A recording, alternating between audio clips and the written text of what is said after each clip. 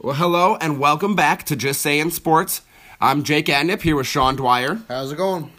We're going to go ahead and get into another week of our podcast. Got a lot of stuff to talk about today, but I just wanted to start off by giving a little shout out to everybody who's been listening to us, giving us any types of likes or shares or anything like that. We do appreciate you guys and want to remind you, if you do like us, please make sure you share our show with your friends. Go on Apple Podcasts, Google Play, give us a subscribe, a favorite, a like. Anything will do. We're just trying to make it happen around here, so really appreciate your support. But without further ado, we're going to give you a little show lineup here. We're going to start off with a little bit of college basketball talk, moving into a little bit of college football / NFL talk, and finish up this week's episode with a little bit of Major League Baseball action. So, Sean, we'll go ahead and get started off, like I said, with that NCAA basketball. The big thing that's going on now with the season just ending has been, guys declaring for the NBA draft or, kind of not declaring, making everybody waver here, think about things there. But we're not going to really get into who should and who shouldn't, but really who already has and who really deserves it. So the big talk for a long time now has been over the top couple recruits, and, they've been highly touted throughout the preseason rankings throughout the entire year and now at the end of the season. That's going to be DeAndre Ayton of Arizona and Marvin Bagley III from Duke, Sean. These guys have, shown out all year long, and one of the big things everybody's talking about is who would you rather take with the first overall pick? So I guess that'll be the question I pose to you, Sean. Who would you rather take, DeAndre Ayton or Marvin Bagley III? To me, this question has changed a lot over the last year. Last year, around this time, looking forward at this draft, I would have said DeAndre Ayton. Being 7'1", having the ability to hit from the outside and stuff, I would have taken Ayton all day long. But as the season played out and, stuff started going, people started progressing more into their college career, I'm starting to lean more towards Marvin Bagley III. Marvin Bagley III. And the reason for that is each player played their college season out. Yep. They averaged pretty much the same in rebounds, pretty much the same in assists, pretty much the same in points per game. DeAndre Ayton, in my opinion, his post moves weren't as crisp as Marvin Bagley Jr. Or not Jr., the third, sorry. He works better down low, one-on-one. He also hit threes at a higher clip than DeAndre Ayton, which is what teams in the NBA, that's what they're starting to be. It's starting to be a run and gun, shoot the three, get a quick post touch here and there, and those post touches have to be efficient. Yeah. You have to score off those post touches. Otherwise, they're going to kick it out for threes. So, Bagley, to me, just is the better NBA mold, in my opinion, that will work out hitting more threes than Ayton. Well, now, both these guys are probably going to end up playing the 4 in the NBA. Ayton's really big. He's 7'1". He could definitely play the 5, but in today's NBA, it has turned into more of a positionless game where they expect somebody who's playing the 4 or playing the 5 to be able to step out and make that three-pointer, or if they're found in open space, to make that 15-foot jump shot and be able to make those types of plays. Like Sean said, these guys are within 1.0 in all of the major statistics. Marvin Bagley only scored 1 point more per game than Ayton. Ayton had like a half rebound more per game, just 0.1 assists more. So in college, these guys look statistically the same, but I think the biggest difference between these two is their physical makeup. And just like you said, you were talking about a year ago, how, DeAndre Ayton was 7'1". He was so big, he was just going to come in and physically dominate people. And I think that's still a big proponent of his draft stock. Marvin Bagley still isn't the biggest, heftiest dude. He's still a skinny little, 18-year-old, 19-year-old kid with nothing to lose. And that's the good thing about Bagley is he plays like he has nothing to lose. He plays with his heart on the floor, and no matter if he's missing or making shots, he doesn't get off. And also the other thing to say about both of these players is the two of us both know they have serious shortcomings on the defensive side of the court. Yeah. But that doesn't change the fact that they bring something on offense that no other players in this draft do. These are the best two players in America for the draft. Well, we definitely can agree on that mostly. There's plenty of guys out there who are going to be good, who, will turn out. But I think that this DeAndre Ayton and Marvin Bagley back and forth is one of those things that is going to be who's going to be the superstar in the NBA. And it doesn't have to be the number one, or it doesn't make a difference who gets drafted where. I think it really just depends on their development. Like you said, we know that they're both skittish, I guess I would say, on the defensive end. They're not going to be those guys. What's the guy from Texas' name? Bamba. Oh, yeah. Mo Bamba. Mo Bamba. They're not going to be that guy on defense who's just throwing his 7'1", 7'2" body around and just making sure that he's blocking shots and doing anything he can. Because he's not the type of guy who could score 22 points a game. No. These guys have the offensive weapons to be the number one pick in the draft. But my personal opinion is a lot of the guys who go to the NBA aren't physically ready yet. And we've had this discussion for years in and years out. They're only 18-year-old kids. Mm-hmm. DeAndre Ayton doesn't look like an 18-year-old kid. No, DeAndre Ayton looks like he's a 25-year-old kid on the block, and he looks like he's ready to be in the NBA 4 years ago. Yeah, and that's the big thing for me is I see Bagley getting pushed around a bit. I see Bagley being more of a Brandon Ingram-type player. Somebody who has the offensive skill set to do everything they need to, but they're going to need 4 or 5 years to work it out in the NBA. And I think DeAndre Ayton is a type of guy who, even if it's Anthony Davis guarding him, they have a matchup problem. They are going to have to give the ball to DeAndre Ayton. He's going to have to make the plays. Bagley, if he goes number 1 or number 2, I don't think he's going to have to come out and have a rookie of the year type of year. I don't think he's going to. I think he'll have more of that steady up climb in his career where he'll turn into a better player. Now, I think DeAndre Ayton is physically ready for the NBA. Now, is he mentally ready? I'm not quite sure. Is his skills ready? Yes, but only on one side of the ball. But if it were me as an NBA GM, especially with, how rare it is to find a 300-pound or 250-pound 7'2" guy and who can really physically dominate on the block, that makes a difference for me. He's got a couple different arsenal. He shoots 3-pointers, and it's going to be a little bit deeper for him once he gets into the NBA, so I'm sure his percentage will go down, but it doesn't take away from the fact that it's an opportunity to grow and learn in that situation. So if I'm the guys taking the number 1 overall pick, almost any team across the board in the NBA could use a 7-foot big man who's able to score from the outside. Yeah, Ayton definitely will be a top pick. Which number he goes 1 through, my opinion is he's going to go 1 through 3. Ayton's not going to go past the number 3rd overall pick. Bagley probably isn't going to go past the number 3 overall pick. These two guys are probably going to be fighting for 1 through 3 between each other, and who goes where, it doesn't really make a difference. Which one would you rather take? I'd take Bagley, you'd take Ayton. But the biggest part of this argument is where each of them go. Yeah. What team do they go to? Which development route do they take? Who is in charge of their development? Is it going to be Atlanta? Is it going to be L.A.? Is it going to be Memphis? Yeah, or Phoenix. Because we know that nothing comes out of Phoenix. Nothing comes out of talent development. Devin Booker got lucky because he is so good. Yeah. And they just let him play his game. If I'm one of these big guys where I want to go to Memphis. I want to go play a couple years with Pau Gasol. I want to go play with Marc Gasol. Sorry, not Pau. Marc Gasol. I want to go play with him because he's one of the elite big guys in the NBA. Mm-hmm. I want to go play with him. I want to go play with that coaching staff that has coached him up to be what he is. I don't want to go to Phoenix where you've got Len as the center who's talking about them drafting his replacement because he didn't work out. I don't want to go to Sacramento where they're talking about Willie Cauley-Stein being ousted because he didn't work out. I don't want to come in and replace somebody who didn't work out. I'd rather be stepping in for a future Hall of Famer. I definitely agree. This is one of the things that we've seen true test of time with the NBA, the MLB, the NFL. Everybody, it doesn't always pay to be the top picks. Sometimes it is better to be in that 17 to 20 range where you have good talent development teams who are on the rise, where you don't always get the top. But with these guys, like we said, I think it's just a matter of who can really develop further once they make it to the draft. So there you have for our picks. We're going to go ahead and get moved on into our next segment where we're going to touch on the NFL draft. So Come on back, and we'll see you in just a minute.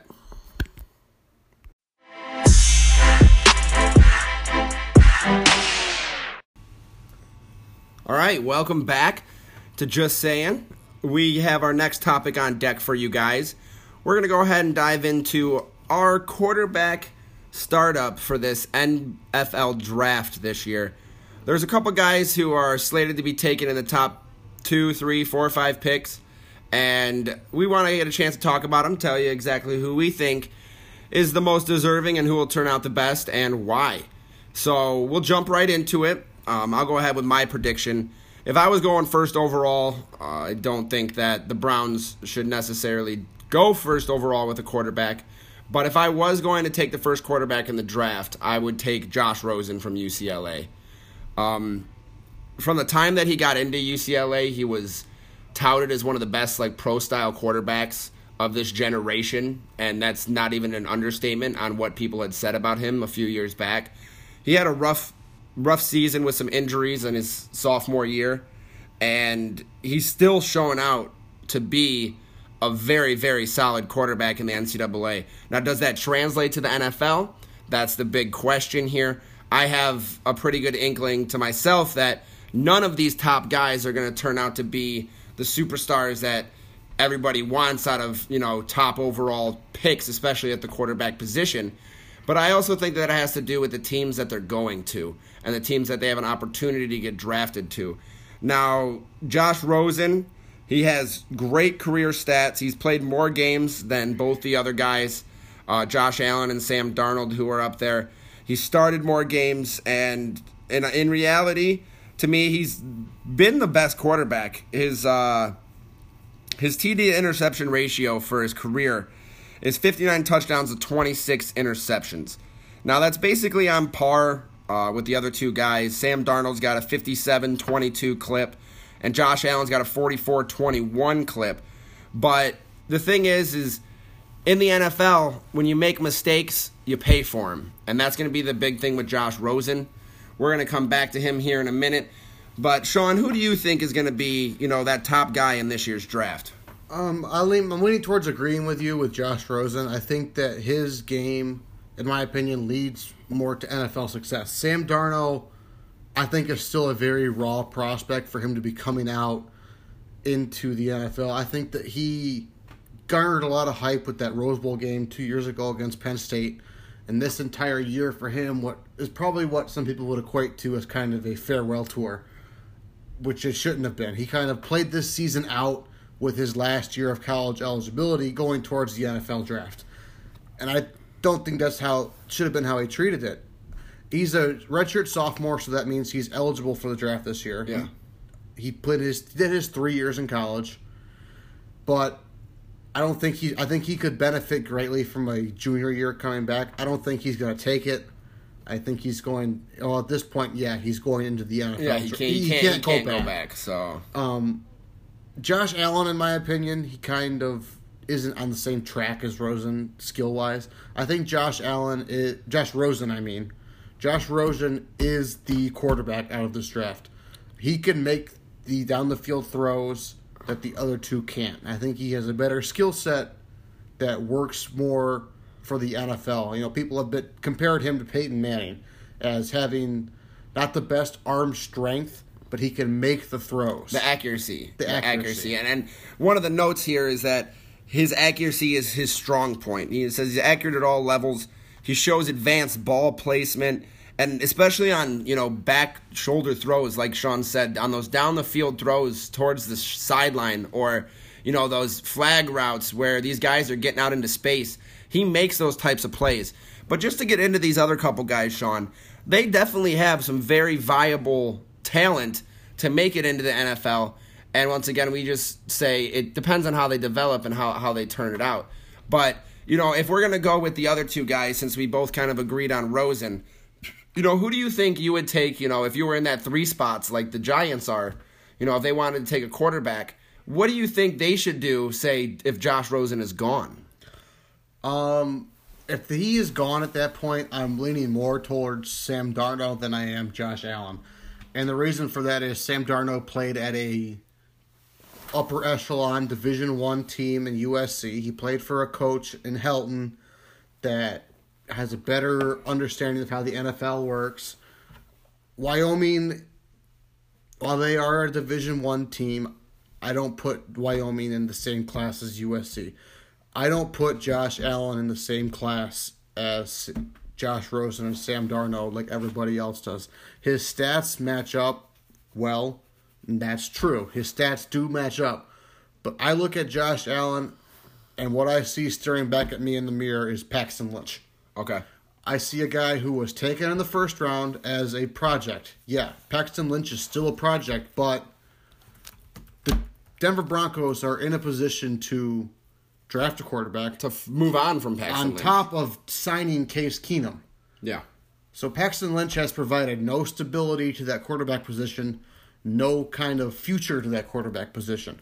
And that's what I look, when I see Josh Allen, that's what I see. Somebody who is there, and he is a great player for Wyoming. But overall, I don't think he's a great player. But I think that has to play into your factor on stats and everything like that is, you say that Josh Allen's stats are comparable to Sam Darnold, but he didn't have the type of weapons or the type of team around him. He had to do more work for these numbers. He had to do a little bit more in order to get that notoriety. You know, Sam Darnold was already at USC. Like you said, he kind of like played this year out knowing he was going to the draft. Everybody was just trying to see how good he was going to do. You know, Josh Allen has had such raw talent that, you know, he's only played 27 career games, and he really didn't have the most stellar year ever last year.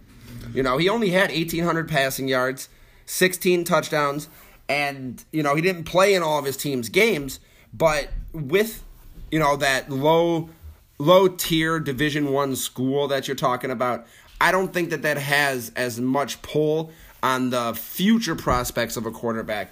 Because if you look at some of the guys who have came out of, you know, those low-out schools, even just recently like Carson Wentz, you know, coming out of South Dakota State, or if you look at Aaron Rodgers coming out of JUCO, it's not that you have to be Cal.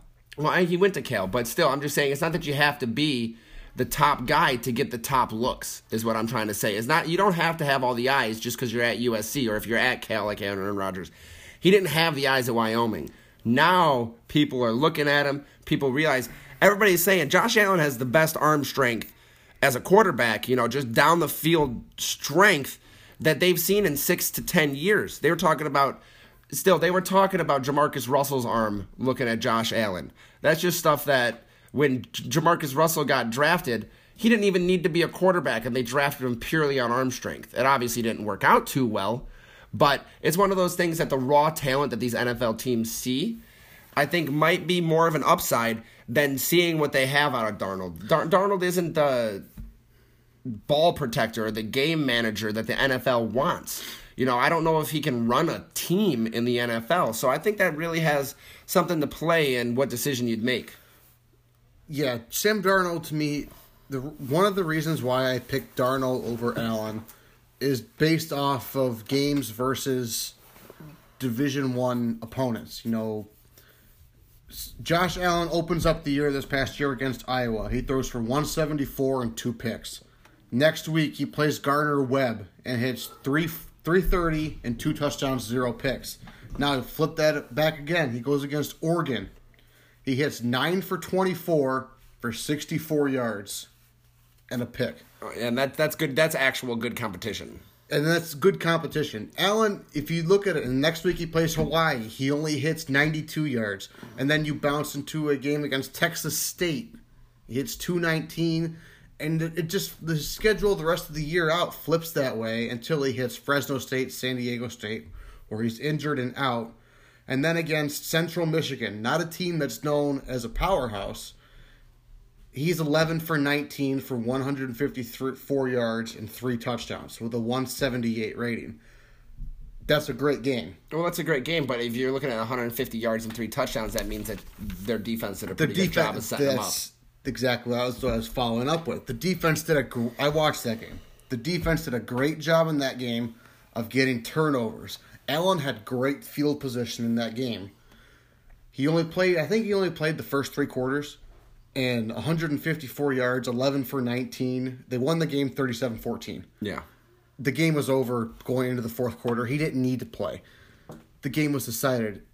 But going back through his entire season, it kind of flip-flopped his performances based on who he was playing. If he was playing a Power 5 or maybe even not a Power 5 team, a Group of 5 team, his performances are better depending on the prestige of the program.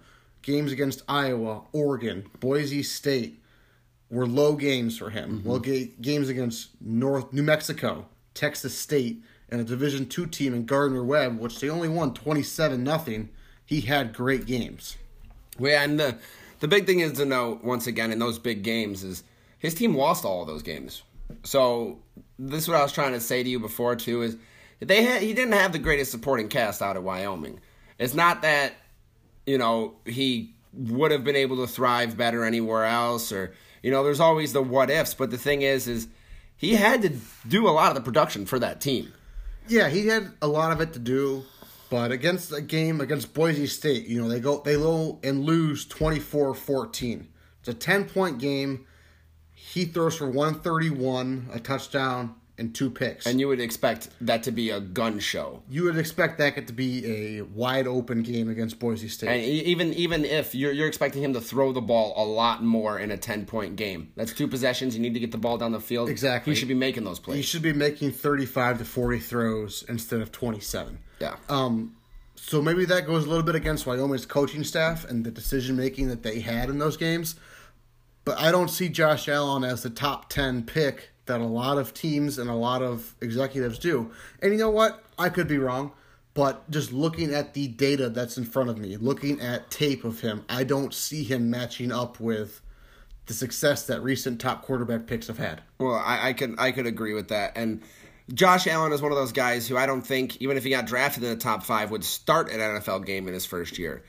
But that's not the point of these draft picks sometimes. Your first-round draft pick in the NFL should be making an immediate contribution. You should be making picks in the first round with the talent that's available to have an immediate impact. I don't believe in picking a quarterback that's a project for the next 2 years to be taken in the first round. At that point, why isn't he just staying in school? At that point, why isn't he staying in school? Why isn't he a second-round to third-round pick? What makes him special? And if he's a project, the answer is nothing. But I think that's the issue with this quarterback class, Sean, is all of these guys are sort of a project, and they're all going to go in the top probably 10 picks. Yeah, this quarterback is the upper echelon top priority pick for the NFL. People will invest more into quarterbacks than they will any other position. And that's why these 3 guys are a top 10 to top 20 pick. Because that's it. Yeah. You have to invest in a quarterback at some point. And we're talking about the Cleveland Browns. They've invested in, 26 they've quarterbacks? They've invested in quarterbacks forever, and they had 0 wins last year. They need to satisfy a fan base and to satisfy a team. Just think about... They need to pick a quarterback. So it basically comes down to they have the 1 and the 4 pick. Which one of these guys is available? Which one are they taking? But do they have the system to work on a project like this and make it what it should be? Because that's the issue with the Cleveland Browns is even when they've came across the guys that could have helped their franchise, they've blown their shot. And it wasn't just the guys, it was the organization. That's why I'm putting Josh Rosen at the top, is because if Sam Darnold or Josh Allen is rushed into a starting position, I think that's when we start talking about them being a big bust. Okay. Josh Rosen, to me, has more experience in a pro system. I know that he ran a little bit of a pro system air raid mix with Jim Mora at UCLA. But Josh Rosen, to me, he played for a coach who's had NFL experience in Jim Mora Jr. He has set himself up to having a kind of pedigree of playing for coaches and in a system that works in the NFL. And that's why I believe if the Browns at number 1 are picking quarterback, and they have it in their mind they're picking quarterback, that's why I'm going Rosen. Okay. He has more of an NFL kind of style background that works. But, the Browns have made a couple moves trying to shore up their whole situation. They've added some they've added a couple weapons on offense, but, what is it, Tyrod Taylor is their new quarterback right now, and I don't see much of a growth aspect as a backup behind somebody like Tyrod Taylor. So I think it's one of those boom or bust type of situations for that first overall pick. Now, I just want to go back and talk about a couple of the downfalls of Josh Rosen really quick. One of the big things for me is you just brought up Jim Mora. One of the things he just came out and said was, this kid needs to be mentally challenged. This kid needs to, have more put on his plate because there's never enough. And the weird part to me is even with Jim Mora saying that, once Josh Rosen gets into the NFL, there is going to be more than enough for him to learn. The amount of stuff that he is going to have to hit on is going to be outrageous. But if his coach, who had coached him for the past 3 years, says he gets disinterested, or, he's a millennial who always wants the new why, how, why me, why this, what are we doing? I think that could rub people in the NFL the wrong way. And I think that will put a hindrance into his career when you try to go in as a rookie quarterback and say they put all their money on you and have you want to start a few games this year. You go in and you overthink it. You don't know what's going on, or you do know way too well what's going on, and you let it outplay your physical performance. My response to that is, out of all the organizations you can go to, the Cleveland Browns should not be the one questioning the prospect they're picking. They should be catering to whoever they pick because they're making him the number 1 overall pick. They should do everything in their power to make this kid succeed. If he needs to be challenged and giving different situations and giving that test every day, then the Cleveland Browns should have Hugh Jackson go in and give him the test every day himself. Yeah. They should make this kid succeed. If you're investing that number 1 over... Now, let's just be honest for a second. Neither of us think that the Browns should take quarterback at number 1. No. We'll just put it out there. Saquon Barkley needs to be the first overall pick in this draft. Yeah, we'll just leave it at that. Saquon Barkley is a freak. He needs to be taken number 1 overall. But for the sake of conversation, we're talking which quarterback should be taken 1. Yeah. It should be the first quarterback taken. Or at least the first quarterback taken. And so Josh Rosen, for both of us, is that guy. If the team is making that investment in the first quarterback in the draft, I don't care if it's at 1 or 2 or 3, they need to make themselves responsible for letting this kid succeed. And if Jim Mora comes out and says this kid needs to be challenged every day, he needs to be given something new, then it's on that team that takes him to do it. Because they invested in him. And that's why I just hope and pray that the Cleveland Browns don't mess it up. The Cleveland Browns they need to do everything right from here on out. I could just imagine how well one of these quarterbacks will flourish under a New York Giants system, where they have Pat Shurmur as a head coach now, who's been an offensive coordinator for years. Turned Case Keenum and Sam Bradford and Teddy Bridgewater into gold. And you even think about Nick Foles back when he was with Philadelphia. This is you go way back. He's done it all. And you have Eli Manning, a Super Bowl winning quarterback, MVP, to teach this kid who, even though the Giants put pressure on Manning last year, broke his start streak, had kids come in because they only won 2 games or whatever. When you get a rookie quarterback in, that ain't going to happen. No. They're not going to put a precious investment on the field when Eli can still play. And I think that's the big thing is if Josh Rosen goes number 1 overall, these other 2 guys might have a better shot at a big career because they can go to somebody like the New York Giants and stay away from the Cleveland Browns organization. And I think that's one of the things that I really would like to get in the head of some of these recruits and some of these, draft prospects and ask them, how badly do you want to avoid getting picked by such a terrible organization?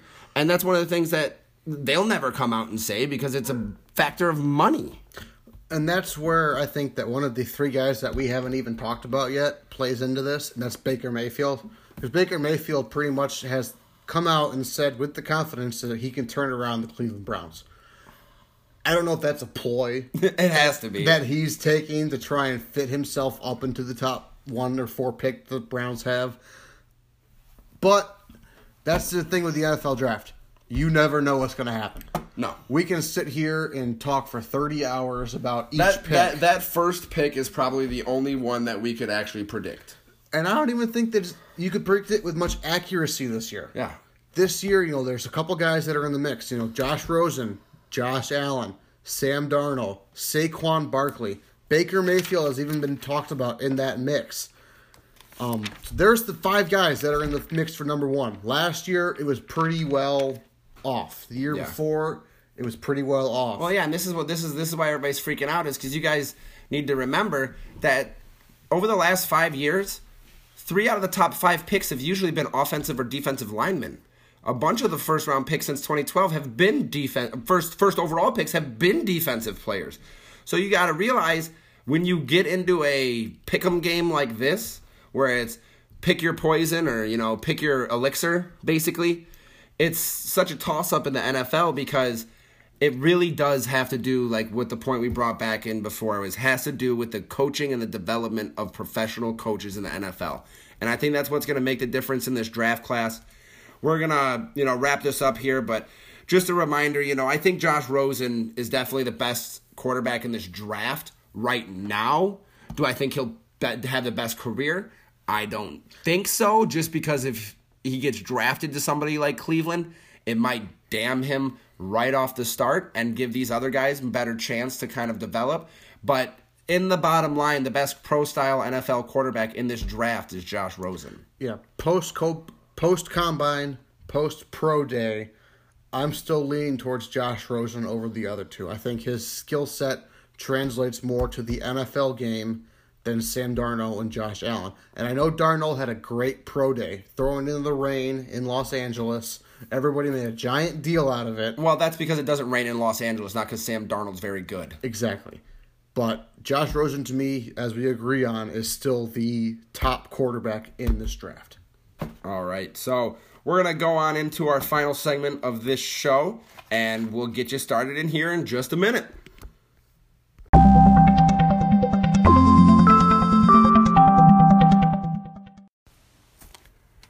Alrighty, welcome back to Just Saying with Jake and Sean. We only got one more topic for you here today. It'll be a quick one, but something we wanted to touch on just because we both spoke about it over the weekend.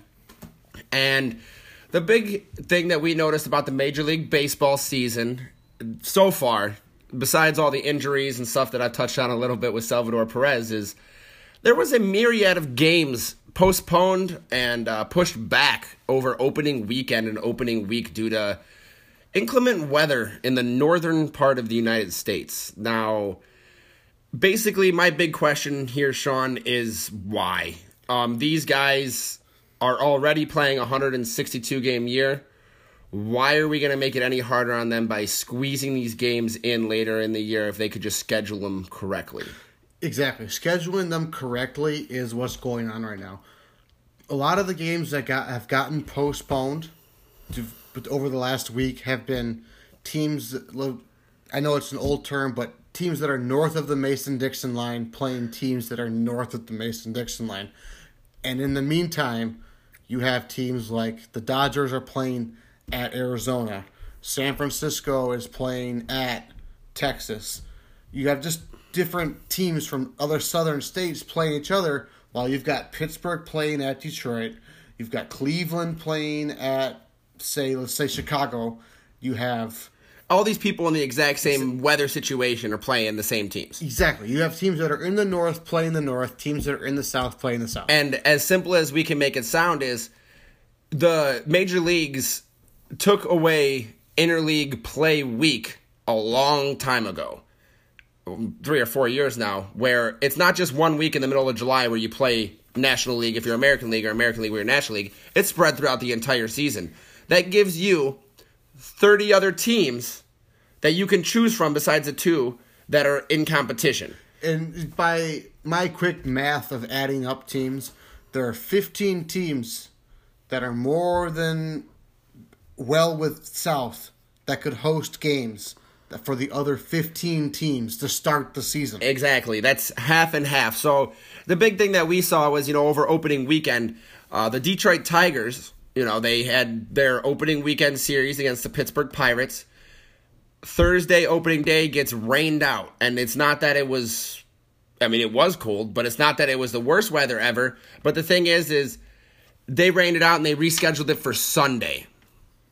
So these guys had to turn around and play Friday, Saturday, Sunday on a doubleheader on Sunday, and then on Monday play a 1 o'clock game. And that's something that the MLB, to start off the season, already sounds crazy for making these guys do. I understand the MLB's thought process and starting the season a little bit earlier and giving the players more off days during the season. But at the same time, you're starting the season in Detroit, in one of the worst weather cities in the country. Especially at the end of March. At the end of March.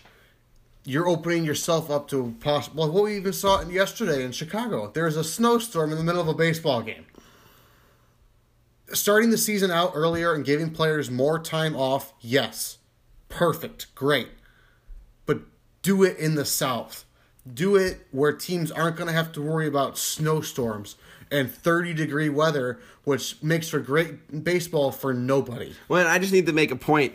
From the Lansing area after going to Michigan State, and they have a single-A baseball team for the Toronto Blue Jays, the Lansing Lugnuts. They actually just put out a promotion because it is going to be so cold at the games this week. They are going to match the ticket price to the temperature. The game tickets are 35 cents each because it's only going to be 35 degrees at these games. That's outrageous. I love that minor league baseball is able to do promotions and such that they can do cool things like that. That's a great promotion. Yeah, that's awesome. It's going to get more people out to the ballpark than they would anywhere else. Especially in 35-degree weather. You can't deny a 35-cent ticket. But in the major leagues, that's never going to happen. No. Especially with Detroit. The last 5 days, or the last 5 games they had, they announced they have sellouts because they're selling these tickets. And there is 150 people at these games. They're announcing sellouts based off how many tickets were sold. Not how many are there. How many tickets were scanned into the stadium. Exactly. And that's the thing is the MLB needs to take a look at the realization that these early season games in the northern part of the United States are probably losing them money. If they just were able to schedule these 3 or 4 games into those other days in the season and, basically flip-flop a home series. Give them an away series that first week of the year or maybe the first 2 weeks you play away from home and then you do the flip-flop. And I know fans wouldn't be happy having to wait until April 10th to see their baseball team play at home. But they're already not seeing their baseball team play at home because they've paid for tickets and now they have to wait and reschedule and do this and do that. Thing that also is being said against that is these teams that are southern and everything, they don't want a front-loaded home schedule that's going to work against them in possible pennant races in September and October. Don't tell me that with a 162-game schedule, you can't figure out a way to make the first 10 days of the season in the south of the United States. That's exactly what I was going to say. If at some point they have to go on a long road trip before the All-Star break to even that out and then give them the second half of their schedule as is, why aren't teams taking that? I mean, it's the same thing on the other side. These guys are starting the season on a 6-game road trip if you do it like this. And I obviously people don't always want to turn out like that. They don't always want to have, the first couple games on the road. It doesn't really start off your season very well because everybody knows, even in baseball, which is such a long season, if you start off 2-18, that's already way too deep of a hole to have to dig yourself back from. And then the other thing is also with all these games in the North being canceled, it's pushing, the Tigers have already had pushed into a doubleheader in opening weekend. They already have another one scheduled for later this month. Yeah. At what point is this going to turn into how many doubleheaders can we fit into a season to fit all these games in that we're having to cancel in the first month? Yeah, and you have to realize that there is going to be more postponements and cancellations, not only throughout this first month of baseball and the weather, but throughout the whole season. Things happen. There's been games where they've played baseball and not let fans in the stadium. Things happen, and I think that if they were just a little bit more prepared on the first end of the season and I guess really coming to the realization that Mother Nature is never going to work for you, the only thing it can do is work against you, that they'll be able to make a fiscal smart decision and be able to realign this so that not only do the teams make money, but they're playing their games when they need to be played and not over pushing these guys early in the season. Because like we said about these injuries, imagine having a decently cold arm. You have spring training, but the big guys don't really play all the time down there. Imagine you have a decently cold arm and then you got to come out and play 4 games in 5 days.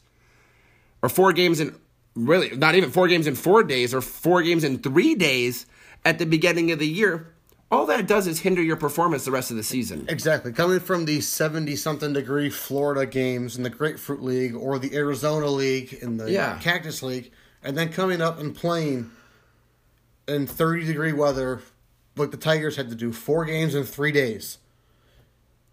Miguel Cabrera left the game yesterday with an injury. Already. We're in the first week of the season. First week and a half. At what point do enough people are going to get this schedule that they have now is going to lead to more people getting hurt earlier in the year for longer than ever before in baseball. Of course. And the difference in the cold between springtime and fall time in Detroit or in these northern cities is a big difference. Imagine having 125 or 130 games under your belt and then getting into the cold part of the season and having to work your way through it. Then, at the beginning of the year, like Sean just said, you go 70 degrees to 30 degrees. There is no human who can adjust to temperatures like that. Us Michiganders have a pretty good time when it's 40 degrees out in the middle of April wearing shorts. That's shorts weather. Yeah, it's shorts weather, but that's because we were conditioned for the past 6 months of 30-degree weather. Now, if you're conditioned to 70-degree weather and you walk into 30-degree weather, that's how you get stiff, and that's how you get injured. Now, we're going to go ahead and wrap this up. I really appreciate you guys tuning in once again. If you like the show, make sure you shoot us a like, a favorite, subscribe on all major platforms. Anchor, Apple Podcasts, Google Play Podcasts, all the good stuff. Make sure that you keep up and follow with what we're doing. And if you guys have any recommendations on what we'd like to see from us in the future, make sure you shoot them on out. Once again, my name's Jake Atnip. I'm Sean Dwyer. And this is Just Saying Sports. You guys have a fantastic evening.